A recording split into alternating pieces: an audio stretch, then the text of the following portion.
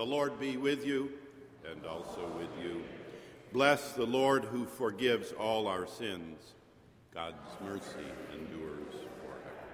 Welcome to this service of ordered worship. The liturgy, music, homily, and sacrament are offered in the praise of God for our gathered congregation here at Marsh Chapel, for our radio congregation across New England at WBUR 90.9 FM, and for our internet listenership around the globe at WBUR.org. On this first Sunday of the month, as is our custom, we welcome all of whatever age, station, or background to participate in the sacrament of Holy Communion. Those listening on the radio may request communion in the home by calling the chapel office.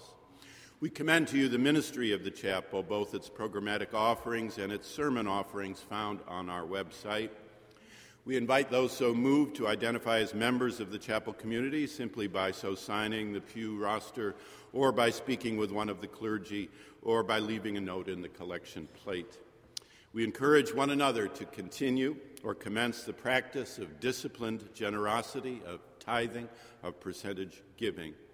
And we invite you to ponder just what form your ministry here will take among us in the coming weeks, this Holy Lent, year of our Lord 2018.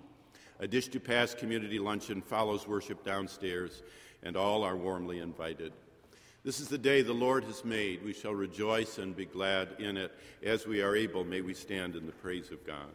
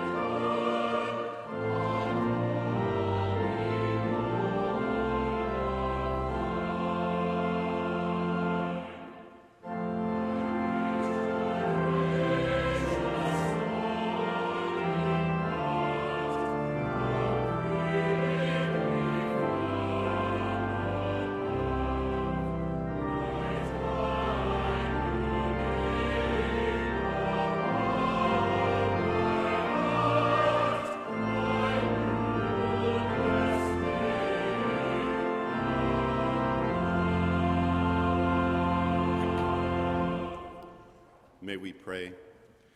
Almighty God, keep us both outwardly in our bodies and inwardly in our souls, that we may be defended from all adversities which may happen to the body, and from all evil thoughts which may assault and hurt the soul. Through Jesus Christ our Lord, who lives and reigns with you and the Holy Spirit, one God, forever and ever. Amen. Please be seated.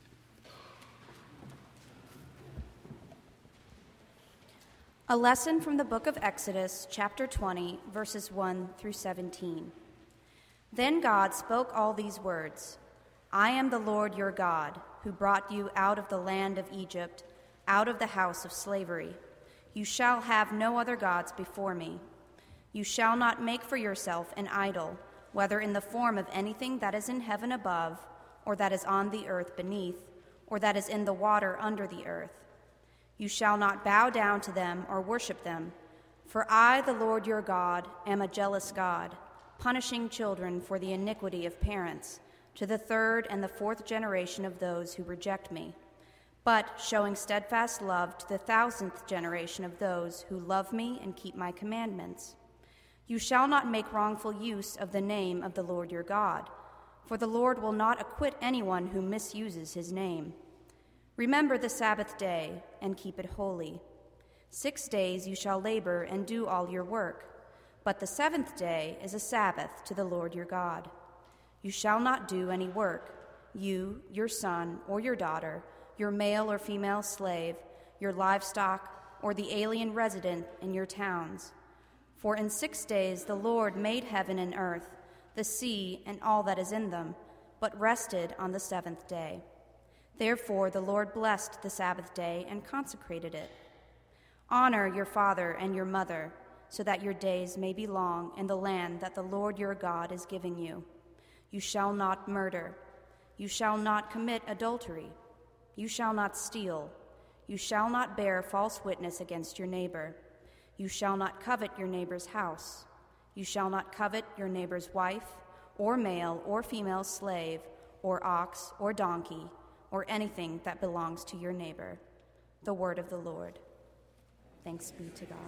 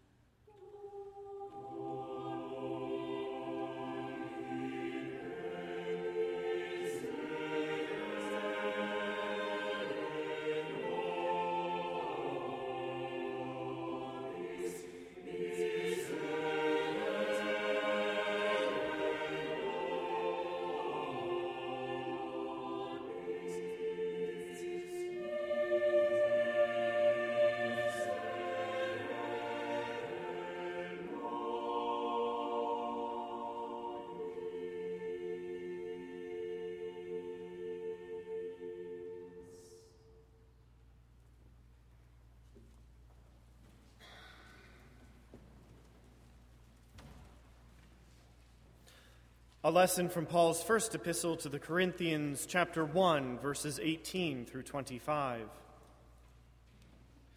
For the message about the cross is foolishness to those who are perishing, but to us who are being saved, it is the power of God. For it is written, I will destroy the wisdom of the wise, and the discernment of the discerning I will thwart. Where is the one who is wise? Where is the scribe? Where is the debater of this age? Has not God made foolish the wisdom of the world? For since in the wisdom of God, the world did not know God through wisdom, God decided, through the foolishness of our proclamation, to save those who believe. For Jews demand signs and Greeks desire wisdom, but we proclaim Christ crucified, a stumbling block to Jews and foolishness to Gentiles, but to those who are the called, both Jews and Greeks, Christ the power of God and the wisdom of God. For God's foolishness is wiser than human wisdom, and God's weakness is stronger than human strength. The word of the Lord. Thanks be to God.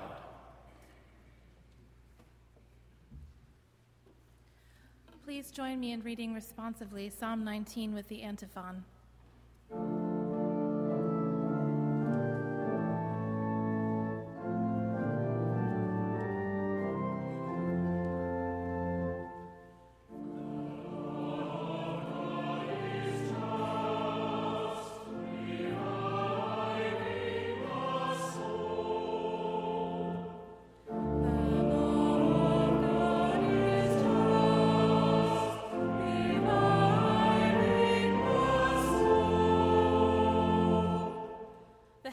Are telling the glory of God, and the firmament proclaims his handiwork. Day to day pours forth speech, and night to night declares knowledge. There is no speech, nor are their words. Their voice is not heard. Yet their voice goes out through all the earth, and their words to the end of the world. In the heavens he has set a tent for the sun, which comes out like a bridegroom from his wedding canopy, and like a strong man runs its course with joy. Its rising is from the end of the heavens, and its circuit to the end of them, and nothing is hid from its heat. The law of the Lord is perfect, reviving the soul. The decrees of the Lord are sure, making wise the simple. The precepts of the Lord are right, rejoicing the heart. The commandment of the Lord is clear, enlightening the eyes. The fear of the Lord is pure, enduring forever. The ordinances of the Lord are true and righteous altogether. More to be desired are they than gold, even much fine gold, sweeter also than honey, and drippings of the honeycomb. Moreover, by them is your servant warmed, in keeping them there is great reward. But who can detect their errors? Clear me from hidden faults. Keep back your servant also from the insolent. Do not let them have dominion over me. Then I shall be blameless, and innocent of great transgression. Let the words of my mouth and the meditation of my heart be acceptable to you, O Lord, my rock and my redeemer.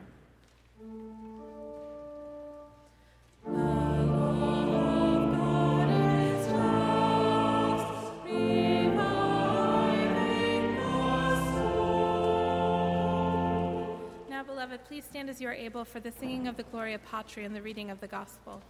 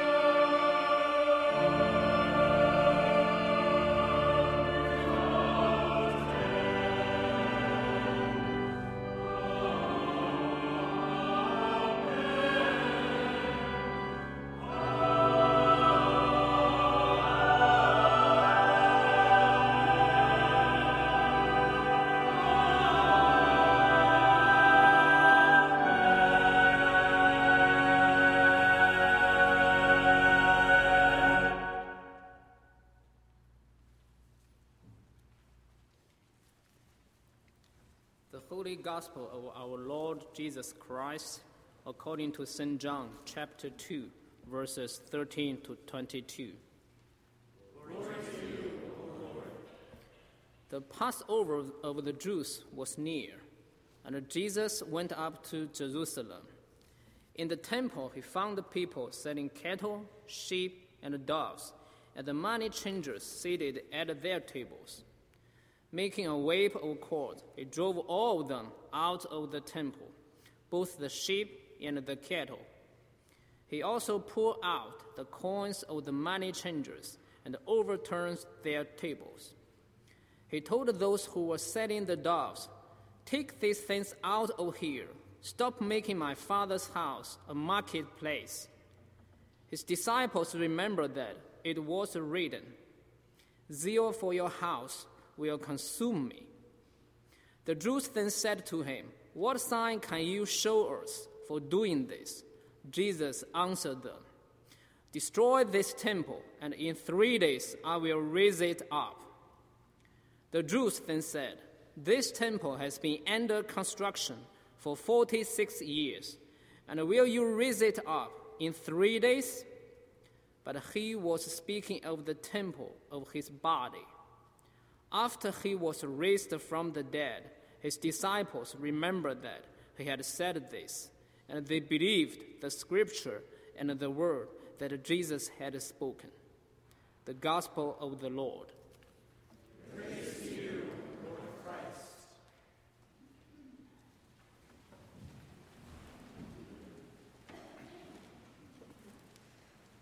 Ye that do truly and earnestly repent of your sin and are in love and charity with your neighbor and intend to lead a new life following the commandments of God, draw near in faith and take this sacrament to your comfort. Martin Luther taught daily devotions, morning by morning, to include recitation of the Ten Commandments, which we have just heard, of the Apostles' Creed, contours of which round out this service, and of the Lord's Prayer, to be lifted in a moment, to which this morning we append a meditation on John 2. Right away, we sense something loose in the Scripture. We are used to something loose because day by day we know from our bones and ears that there is something loose in the universe, as Gardner Taylor used to say. Yes, we believe in God, maker of heaven and earth. That, by the way, in its creedal asperity, is all Luther's favorite creed says about God, the Creator. But along with the brute reality of all there is and all that is there, to honor both Plato and Aristotle, we know in our bones and ears that all this creation around us shakes and rattles and rolls and has abiding in it something big and loose. The Decalogue, come Lent, brings us up short. Creation is one Christian doctrine, or set thereof, and so is fall. Creation and fall. The goodness of creation is shot through with the fallenness of creation.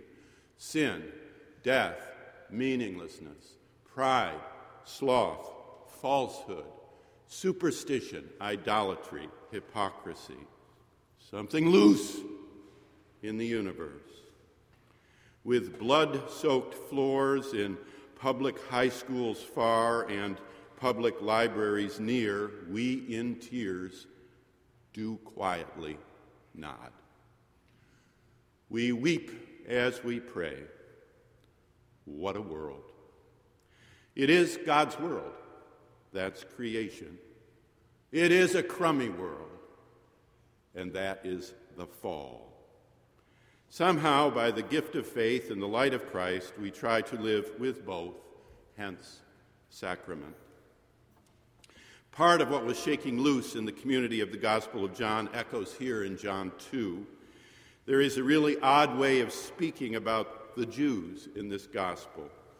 The Passover of the Jews was near. That is a strange way of saying something, like when the 4th of July of the Americans was near, or when the Christmas of the Christians was near, or when the Patriots' Day of the Bostonians was near, or when the spring break of the college students was near, or when the Bastille Day of the French was near. It's just an odd way. Well, Passover with the Jews. It's not like 15 different religious traditions in antiquity or modernity celebrate the Feast of Passover. I know of no Mormon Passover, nor of any alive among Southern Baptists. Hindus, Muslims, and many others have marvelous traditions in festival, but no Passover. So even in this early passage where the term, the Jews, carries an untypical, non-normal, odd meaning, the gospel does not handle the term with ease, grace, or courtesy. Yes, John here may be helping his Gentile readers with reminders about Judaism, its feasts, for instance. But there is, as the gospel unwinds, a fuller, a tragic manner of speech here.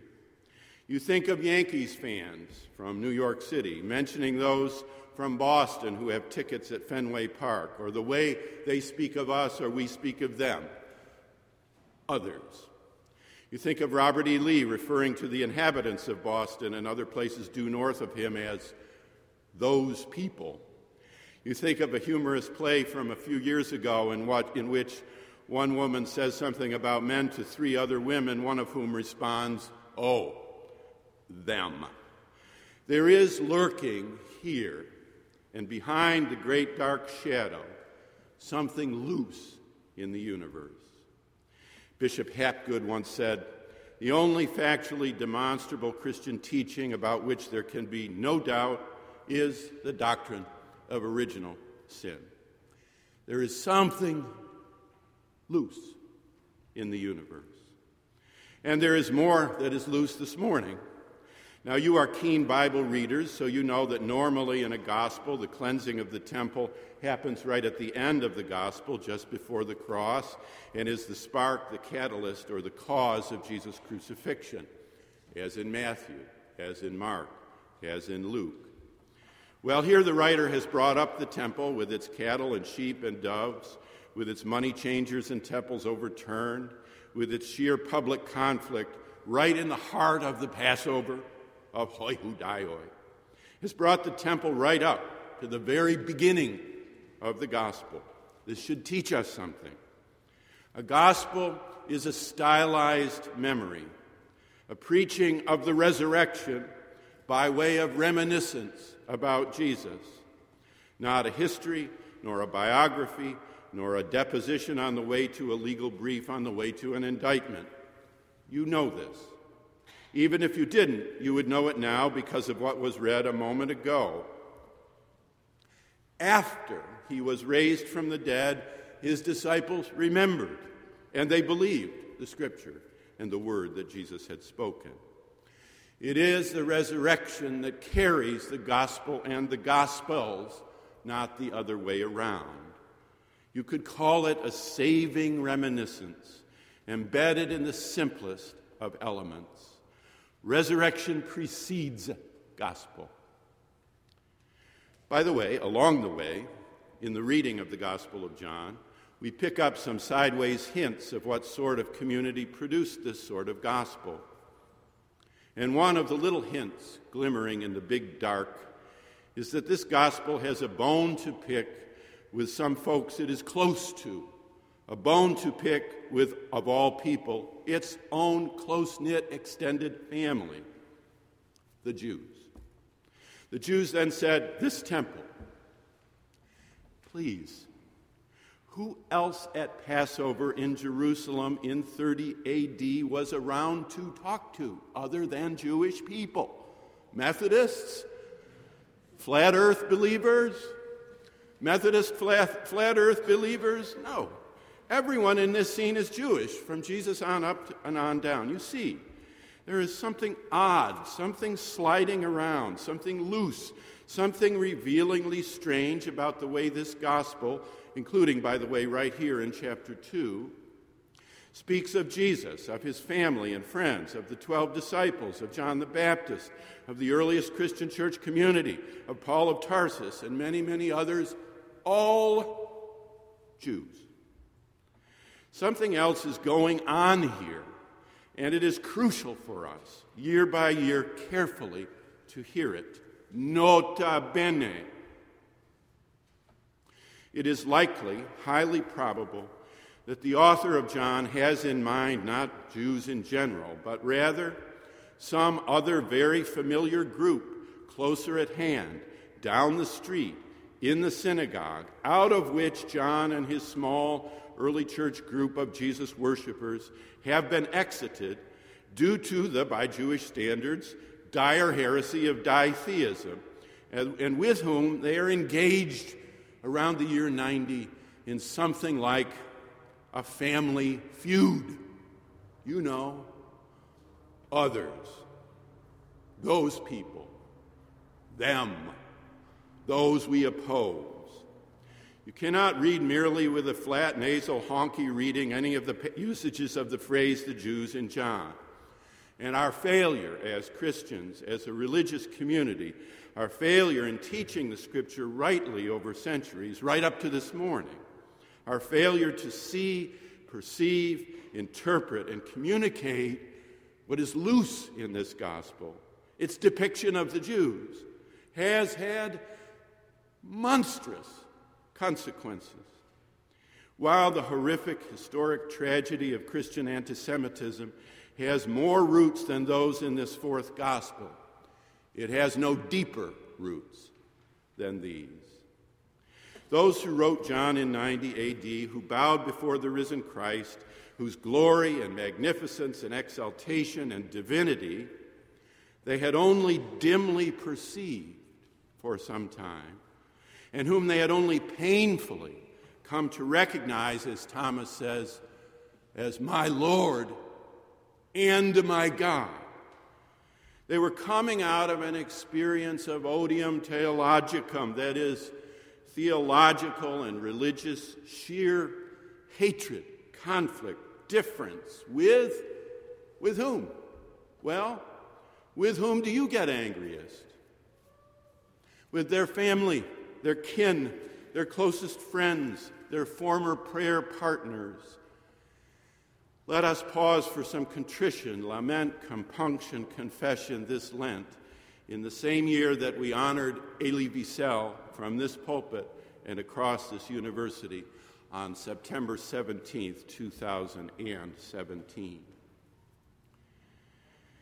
The advantage of our conversation this Lent with Thomas Merton, who died 50 years ago, sails into view here. His autobiography, many of you are reading such, is titled Seven-Story Mountain, and his lengthy, vital account therein, with one notable exception explained in the introduction, gives full measure to his own experience of the fallenness of creation. On one hand, his journey courses through the most beautiful and culturally gracious spaces from his time and to some degree still from ours: southern France, the Long Island Sound, London, Cambridge, Oxford, New York, Columbia, the university, Bermuda, and upstate New York. You could argue that his relative ignorance of New England is a failure, yes, but in his study and reading, as well as his travel and culture, in the main he stays with the very best. All of it, finally, fails him. And it must be emphasized, fails him, not for his own failure to embrace, hold fast, honor, and respect what is there and what there is. His parents die young. His brother dies before he can really know him as an adult. His young friendships wither and fade. He departs Oxford without a degree. His various relationships with women, faintly, even coyly recollected, provide no happiness. His reading, apart from William Blake, disappoints. His teachers, apart from Mark Van Doren, fall short. His inherited religious backgrounds in Quaker silence and Episcopal liturgy leave him empty and discouraged. His critique of Protestant Christianity as practiced is scathing, but not, for that matter, unfair. He mistakenly or ironically or both refers to Riverside Church as Rockefeller Church. but he finally comes home to sacrament. He finally finds a home in sacrament. This happens on a little side street in the Upper West Side of New York City, quite familiar to those of us who attended Union Theological Seminary. Through a strange course of influences, he finds himself one hot August Sunday in 1938, sitting in a pew at the little Corpus Christi Catholic Church on 121st Street. From that very sanctuary, I weekly or bi-weekly saw my teacher and advisor, Father Raymond Brown, emerge having said the Wednesday Mass. There was a time when most theologians were also ordained and so pressed into service when and as that was needed or possible. He would amble down the slight hill there in the Morningside Heights, 1978, as we now remember him, 2018, in black suit and white collar, and pause to talk, to check the progress of his advisees, to smile, and then to return to the intricacies of John chapter 2, read a moment ago. On that one morning in August of 1938, Thomas Merton was overcome by grace, by community, by prayer, by liturgy, by sermon, by host, so overcome that he stumbled out into the bright New York autumn sunlight without having received that day the sacrament. He had knelt next to a young woman, perhaps a fellow Columbia student, who was clearly and earnestly and sincerely praying with all her heart.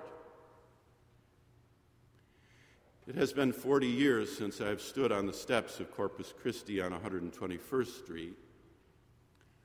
It seems a day ago, though. This is the strange thing about time, about recollection, about the passage of time, about memory, about how close things are that nonetheless are at a great distance. For Thomas Merton, his emergence from purgatory came through sacrament. May this be so this morning, right here for you. May this be so this morning, right here for you. Here is the burden and the delight of ministry on, at, or near a university campus. You just never know who may be coming home, now in word, now in sacrament, in the very quotidian, utterly simple, spare nothingness of prayer, of worship, of sacrament. Touch helps, familiarity helps, music helps, some words help, repetition helps, taste helps. There is a physicality that helps. We understand God if or as we do in a supermental way, as Cyril Richardson regularly put it. In a supermental, sacramental way, we might say today, in prayer, in sacrament. Like those who wrote John 2, Merton was astounded at long last by the height of Christ. They and John began to see once they saw, and he began to see once he saw. That is, once the resurrection glory and the cross of Christ gradually became clear to this small Gospel of John group, once they began fully to realize who this Jesus was and is and was for them, human and divine, then things began to fall into place. That is, once the resurrection glory and the cross of Christ gradually became clear to Thomas Merton, once he began fully to realize who this Jesus was and is and was for him, both human and divine, then things began to fall into place. And out of this drastic dislocation in the Gospel of John came a new religion. There is really no other way to put it. The Christianity of the Christ, which would then take wing in the 2nd and 3rd and 4th centuries in direct dialogue with the terms set by John. And out of this drastic sacramental dislocation in Merton came a new spiritual life, the Christianity of the Christ, which would then take wing in the next 5 decades of his life in direct dialogue with the terms set by sacrament. On Thursday evening this past week, about 6 p.m., at the cooling end of a bright, warm day, I walked slowly across the lawn here next to the chapel, known lovingly as the BU Beach. As usual, I was lost in some errant thought or three when I stepped forward and found my foot resting on the top of a skittering frisbee. 2 kind students, far left and far right, called out, one saying, "You can throw it to us." It was not clear. You need friendship to know inflection and implication in speech. Whether that meant, "You can throw it to us, please feel free to throw it to us," or, "Against all appearances, you seem like you might actually be able to throw it to us," or, "We are not playing some game where you have to leave the frisbee where your right foot happened to step upon it." It did not matter because I had every intention of throwing it, long left or long right, and that was not premeditated deliberation. Before knowing, I bent down and picked it up and threw it to the right before any thinking. It sailed out and up, and there was bemusement that it did so well, or even at all. It took another block of walking before I was melted into emotion and reminiscence, brought out of that simple touch, that old feel, that muscle memory from 50 years and more ago, that gliding motion so unfamiliar and yet so utterly familiar. We spent every summer, all summer, say 1962, at age 8, throwing a frisbee. It is all we had. It is all we needed. You woke up, you had breakfast.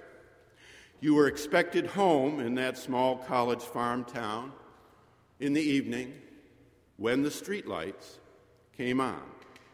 You could come back for lunch or dinner if you wanted, but it was assumed someone would feed you.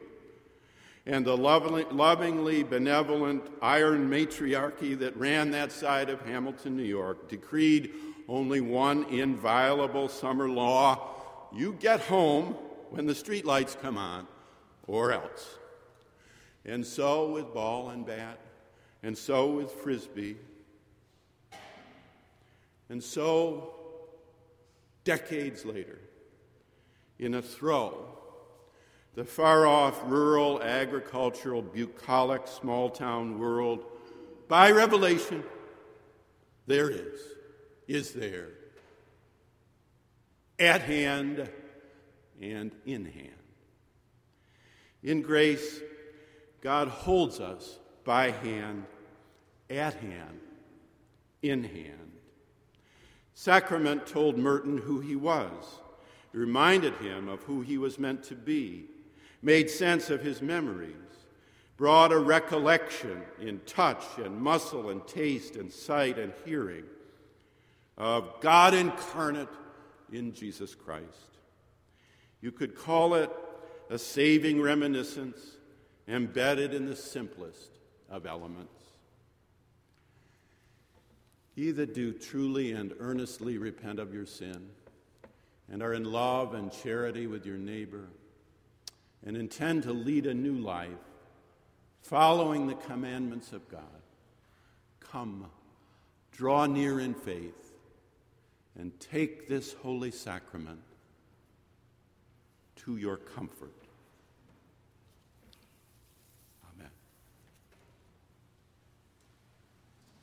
Amen.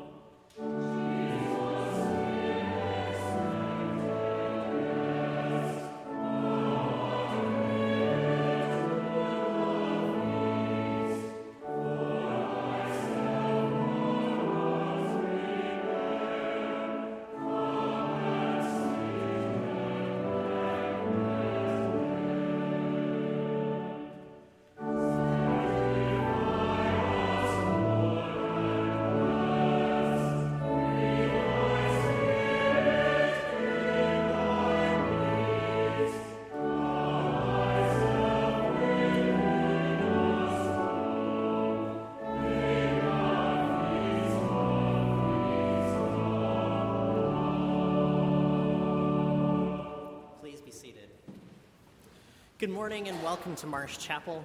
As we strive to be a heart in the heart of the city and a service in the service of the city, we hope you may find yourself at home here, whether just for the morning, for the few years of a degree program, or for a more fulsome season of life. We are a vibrant, multi-generational, socioeconomically, ethnically, and politically diverse Christian community. If you find yourself here for the first time, whether by radio, live stream, or podcast, or in person, welcome. If you want to know more about the community here, please send us an email at chapel@bu.edu or give us a call at 617-353-3560, or add your name to the red pad at the center, near the center aisle here in the nave. It is spring break at BU this week, and our regularly scheduled weekday activities are suspended while students, faculty, and staff are away. If you are traveling this week, we wish you safe and adventurous travels. While there is no weekday programming this week, the St. John Passion Lecture Series continues today at 12:30 p.m. downstairs. Children's education will also be happening today. Kids are invited to join Marsh associate Nick Rodriguez during the final hymn. And confirmation class continues this week. Today's topic, United Methodist History. In the season of Lent, if you are interested in deepening your relationship with Marsh Chapel and Christ and are interested in baptism, confirmation, or being received into membership, please speak with Dean Hill or with me after the service, or contact the chapel office at chapel@bu.edu. Sacraments at Marsh Chapel are open to all, regardless of race, sexual orientation, creed, immigration status, ability, or income level. Today's communion service is open to all. If you find yourself listening from afar and desiring to avail yourself of the sacrament but unable to be present for worship, please contact the chapel office, and our ministry staff will work to find an option to bring the Lord's Supper to you. If you're outside the Boston area, we can work with the United Methodist minister in your area to bring the sacrament to you. The office number is, again, 617-353-3560, and our email is chapel@bu.edu. Finally, mark your calendars for the MLK Remembrances on Wednesday, April 4th at 6 p.m. with the Reverend Cornell William Brooks as preacher, and on Sunday, April 8th at 11 a.m. with Governor Deval Patrick as preacher. If you're interested in assisting with a special presentation at the Howard Gottlieb Archive following that service, please contact the dean. As always, more information about these and other events is available on the chapel website, bu.edu/chapel, where there is also the opportunity for online giving. As the ushers wait upon those in the nave, I encourage you to remember it is both a gift and a discipline to be a giver, and thank you for your continued support of the ministries of Marsh Chapel.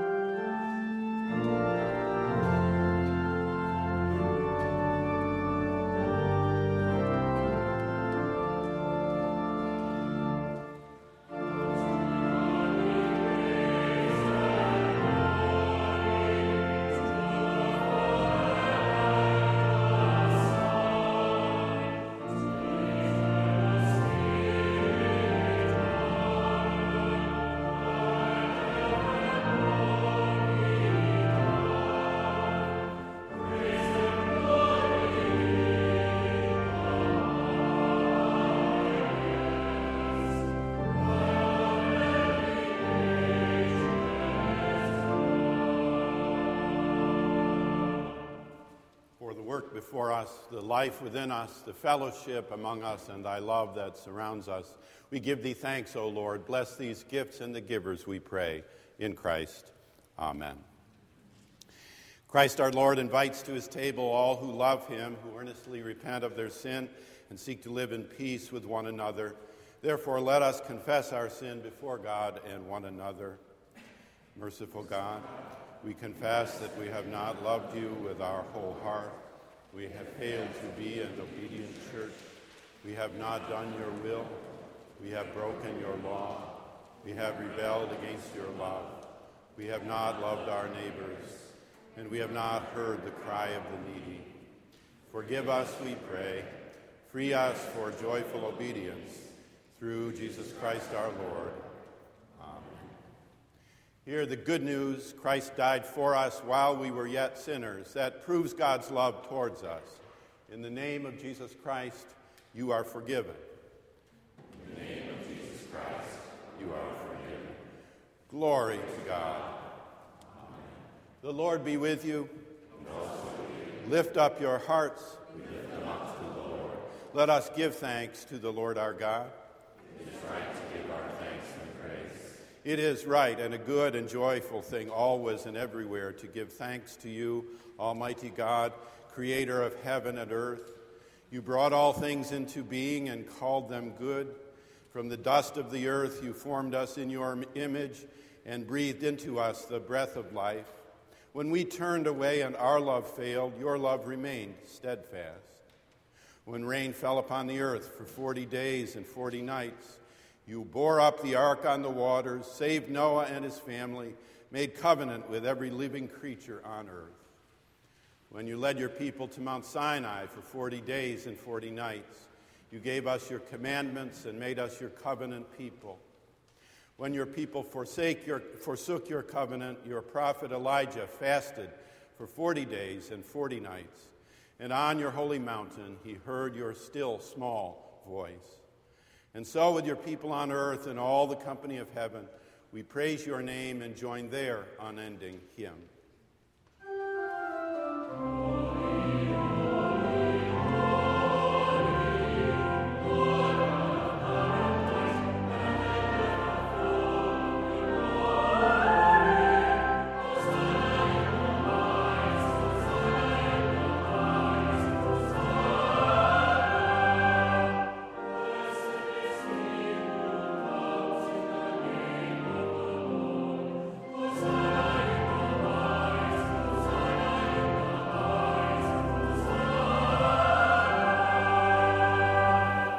Holy are you and blessed is your Son, Jesus Christ. When you gave him to save us from our sin, your Spirit led him into the wilderness, where he fasted 40 days and 40 nights to prepare for his ministry. When he suffered and died on a cross for our sin, you raised him to life, presented him alive to the apostles during 40 days, and exalted him at your right hand. By the baptism of his suffering, death, and resurrection, you gave birth to your church, delivered us from slavery to sin and death, and made with us a new covenant by water and the Spirit. Now, when we, your people, prepare for the yearly feast of Easter, you lead us to repentance for sin and the cleansing of our hearts, that during these 40 days of Lent we may be gifted in grace to reaffirm the covenant you made with us through Christ. On the night in which he had given himself up for us, he took bread, gave thanks to you, broke the bread and gave it to his disciples and said, "Take, eat, this is my body which is given for you. Do this in remembrance of me." And when the supper was over, he took the cup, gave thanks to you, gave it to his disciples and said, "Drink from this, all of you.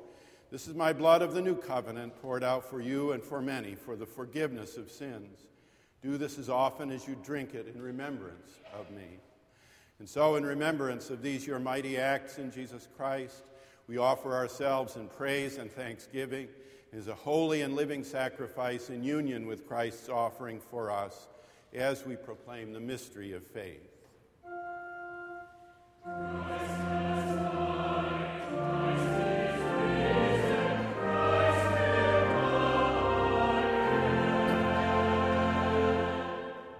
Pour out your Holy Spirit on us gathered here and on these gifts of bread and wine, Make them be for us the body and blood of Christ, that we may be for the world the body of Christ, redeemed by his blood.